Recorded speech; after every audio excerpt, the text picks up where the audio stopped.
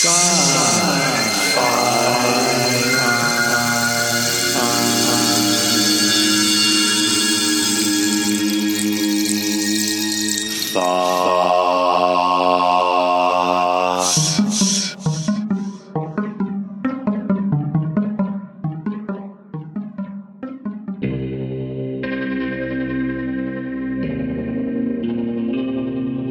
I'm Tom Doyle. I'm a science fiction and fantasy writer. I write both kinds here in Washington, D.C. in my spooky turret up here, which is actually filled with comic books now. So I'm just a bit to the side from the turret. The first episode of the Tom Doyle series is episode 128. You'll find all of those shows in the show archive. Let's continue on with this series on psychological space opera. So American Craftsman versus Border Crosser. What is the... Tell me, are they different kinds of novels? Are they mostly the same? They are different in a lot of ways. I actually wrote the manuscript for Border Crosser first. And in an extreme sort of manuscript that had a lot of issues, and probably given it was my first novel, it showed some first novel signs at the time. So then I went on, I had it in my head, I was not going to write a whole universe of something until I sold the first volume. So I went on to a different first volume, and I thought, what would be something much more in kind of mainstream and fantasy? Because at the time, science fiction markets were having trouble vis-a-vis fantasy. And I thought, well, I will write something about American magic. And so I made it much more, in terms of the sex component, definitely toned down. In terms of the violence, much more sort of straightforward military action sort of violence. Things go boom. And so it's action, adventure, in a much more sort of Tom Clancy meets fantasy, sort of Game of Thrones or other. Tom Clancy meets fantasy elements. So there's supernatural, magician soldiers, psychic spies. And I wrote it with a specific idea of trying to do something that might attract one of the major publishers a bit more than something like Border Crosser. Oh. And it worked. When I got to tour, they go, well, why just one? Why don't you give us 3? And I got a contract for the trilogy right then. Nice. And it was fun to do. I was able to tie in my interest in history. There are some fun characters in there and some people who are a little bit psychologically extreme because they've been alive too long, basically, and that's driven them a little to the dark side and a little bit extreme. My favorite being the character of Madeline Morton, who's been alive since Poe's time in various bodies. Oh. And she has perhaps the best arc of any character in that trilogy, going from being the quintessential villain to coming to a sort of different compromise with her descendants, the descendants of the Morton clan. But it's full of people who liked the show Sleepy Hollow but want their history to be a bit better will like American Craftsman a lot. People who just like straight up thriller, adventure, and thriller in the techno thriller mode, but would like just a touch of magic. It's not extreme magic. These aren't superheroes. They aren't able to fly. They're not Supermen. They have enhanced human abilities. The most extreme ability that veers into the superhero territory is the main character of the first book has power over local weather. And that's a pretty powerful thing. But he is very exceptional in that world. Otherwise, it's things that you can imagine affecting military and combat stuff right on the margins of being just beyond the normal human sort of capabilities these people are able to do or to use magic to do, to heal, to have a power of command over others, stuff that would go unnoticed in the historical record because in my telling of it, these people have always been with us. They've just gone unnoticed and their stories hidden. And so it had to be things But weather has its own uncanny history in the military. Like the number of times that the weather played to George Washington's advantage, it's just so improbable that you almost think, yeah, he had wizards helping them, or he was a wizard or something. Because he escapes from so many corners and then boxes the British in at Yorktown with the help of the weather. Yeah. So there's something going on there, and that's why the weather had too much good luck.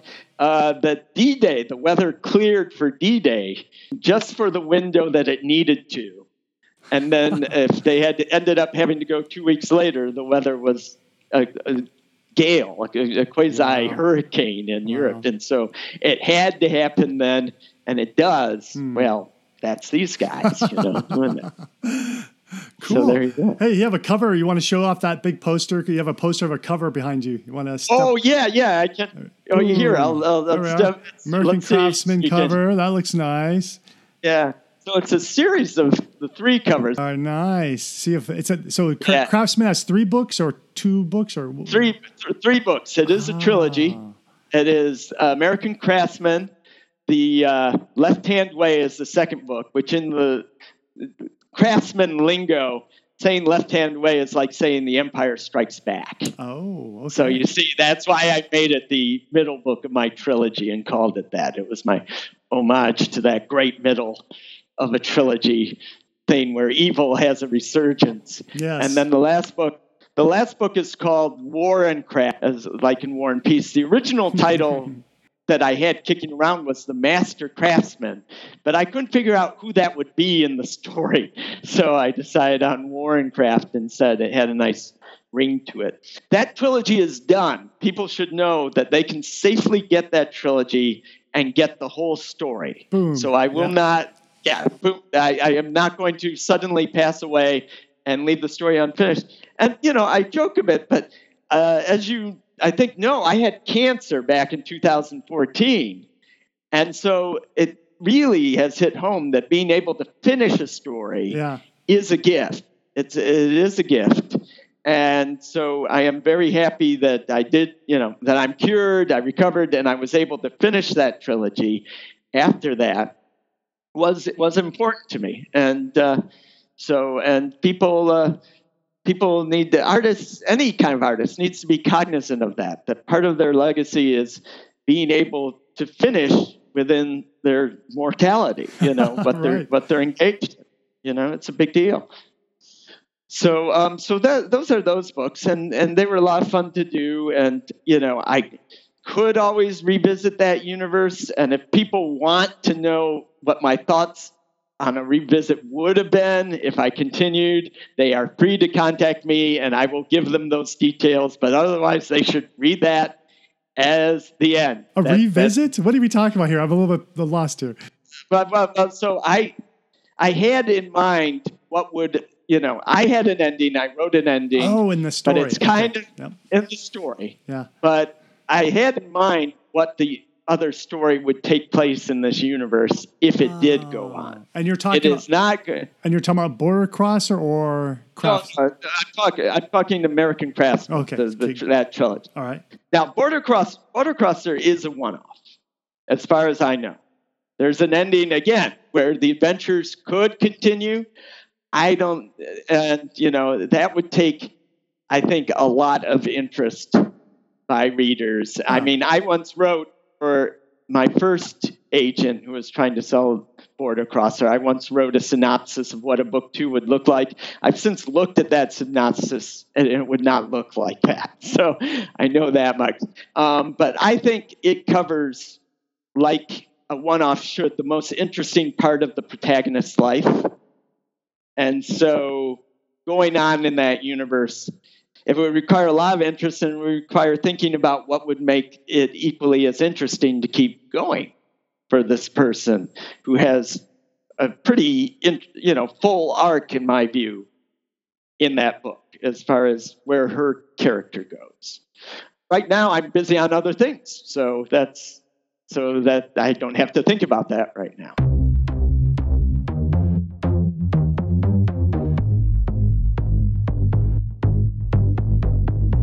Speaking of other things, I see something about sword and sorcery story and a small press award winner. Let's hear about those. Well, this last year, like between doing the rewrite of Border Crosser or after doing the rewrite of Border Crosser, when did I write that sword and sorcery story? It was after Border Crosser and the trilogy were done. I wrote a sword and sorcery story for the folks over at Tales from the Magician's Skull. And Howard Andrew Jones is the editor over there for John, and it's a John Goodman Games publication. And I first sent him another story, and I'll talk about, which has its own interesting what I'm working on now history. They didn't want that too historical. They wanted something very much more in the sort of ahistorical sword and sorcery mode. So I wrote them something called Thieves of the Fallen World. And it is just very different from me in that it is, I put in some Easter egg ideas about sort of archaeological layers in a ruin and such, but other than that, it is straight up from the pulps. These folks are going on a tomb raid of a sort, down at the lowest level of this city, below all the previous layers of the city, back into a time of kind of Lovecraftian beings who want to get back in the world and such. And had a hoot writing that. And it's available from Tales of the Magician's Skull #4. A bunch of other great folks who write in that vein are in these they're magazine/anthologies because they're so thick. They are books unto themselves. But they have regular iterations. They're on #5 or 6 now. I forget. Going back a long ways, you talked about my small press award winner was a story called The Wizard of Makatawa, which comes from my Michigan background. And that concerns that I spent my summers where Frank Baum of The Wizard of Oz fame spent his, too. And it is a story about being a kid in the late 70s and Frank Baum and The Wizard of Oz all kind of coming together. That story, you can find links to both the audio and the text on my website, and I hope folks will go check that out. But what I'm working on right now is a James Bond in the Ancient World series for the folks at Graphic Audio. And that is actually, I pitched it to Graphic Audio with, as the first chapters, being that story that wasn't taken by the folks at Tales from the Magician's Skull, and because it was too in this world's history. Well, that worked very well for Graphic Audio. They're very enthused. And I am having a hoot of a time because, again, I can use my interest in history and stories, and it's just a romp across kind of the lands and kingdoms of the first millennium BCE. That sounds fun, actually. Yeah. It is so much fun. And it is due, though, the first volume is due at the end of January. And so I am really busy on that. And I'm making fine progress, but there's always this aspect that you feel like you're, there's a deadline. You feel like you're working without a net, it does not allow for, weeks of pausing and whatever. No, you get in that word count every day and you keep the ball moving or you are in trouble. Yeah. So it is moving, but it's moving great. They're excited. I'm excited. Cool. And we'll see how many they want of that and how many I'm able to do for them. All right, on. And those are the big things happening with me. Have you been doing well, Lancer? Yeah. I'm doing 3 podcasts, a science fiction one and 2 that are related to my IT work in Agile space. One of them is in Mandarin because I picked that up when I was in China. And though I'm not fluent, my wife is, so she helps me with that. What else have I been up to? I'm currently writing a thriller, an international thriller. That's a business novel. So it's about this character I use this adventure story to teach people about some of the things that corporations hire me to teach them. So that's the idea there. No, then some folks, it's funny that's a good idea to do just a straight up international thriller, no, not too much speculative element, because the majors, that's what they probably actually wanted from me. Oh, really? I'm okay writing science fiction, but in this context, it's too. If I'm going to write a business novel, I need more grounding in our current worldview and our current world situation, so that the reader isn't bothered by these new things that are happening. And so I needed that grounding. It's magical realism as well. So I use a little bit of. So the main character is he's an immigrant child. His parents moved to the States when he was young, and I'm working on the sequel. First book, he is also dealing again with another problem. It's a noir style story where he's a project manager and ends up being on a project that's funded by the mob. So if he doesn't hit his deadlines, he could get killed.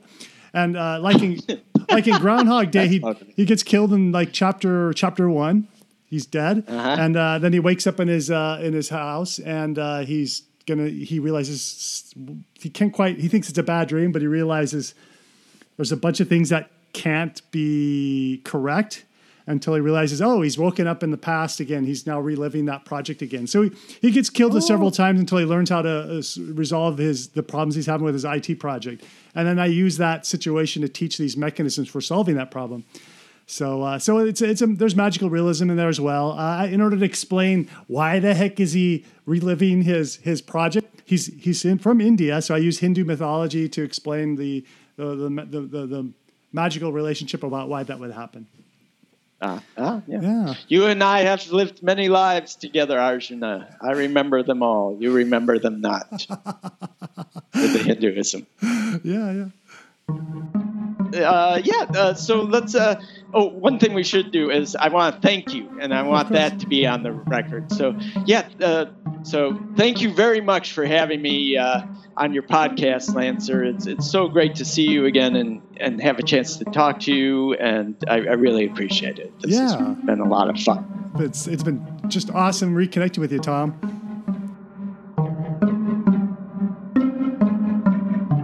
So check out the show notes. The show notes will show right up there in your podcast player, and you can just tap on links that are set up so you can go to Tom Doyle's Border Crosser and order copies of that, or you can see some of his free short stories and audio, including a small press award winner called The Wizard of Makatawa. And even if you don't have a podcast player, you just need to go back to the website where you found this podcast, and there you'll see the show note text on that web page. This is the last episode of the Tom Doyle series. The whole series started at episode 128.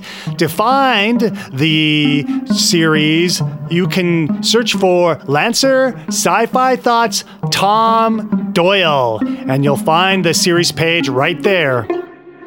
Back to you, Tom. How can people find you? You can go to my website at tomdoyleauthor.com and not only find out about my various novels, the American Craftsman trilogy and Border Crosser, my psychological space opera, but I have lots of free links to the text and audio of my short work, of my short fiction. And so go on there, particularly if you want to load up your player with some audiobook listening. You can download all the MP3s of me reading my own stories predominantly. The best place to find Border Crosser, my most recent novel, is probably on Amazon. That is the sole site for the print version. So if you want the print version or the Kindle version, Amazon's best. If you want a different e-version, then check out the Ring of Fire Press site. And Ring of Fire Press, go find Border Crosser, and on there you'll find all the various e-formats to your heart's content.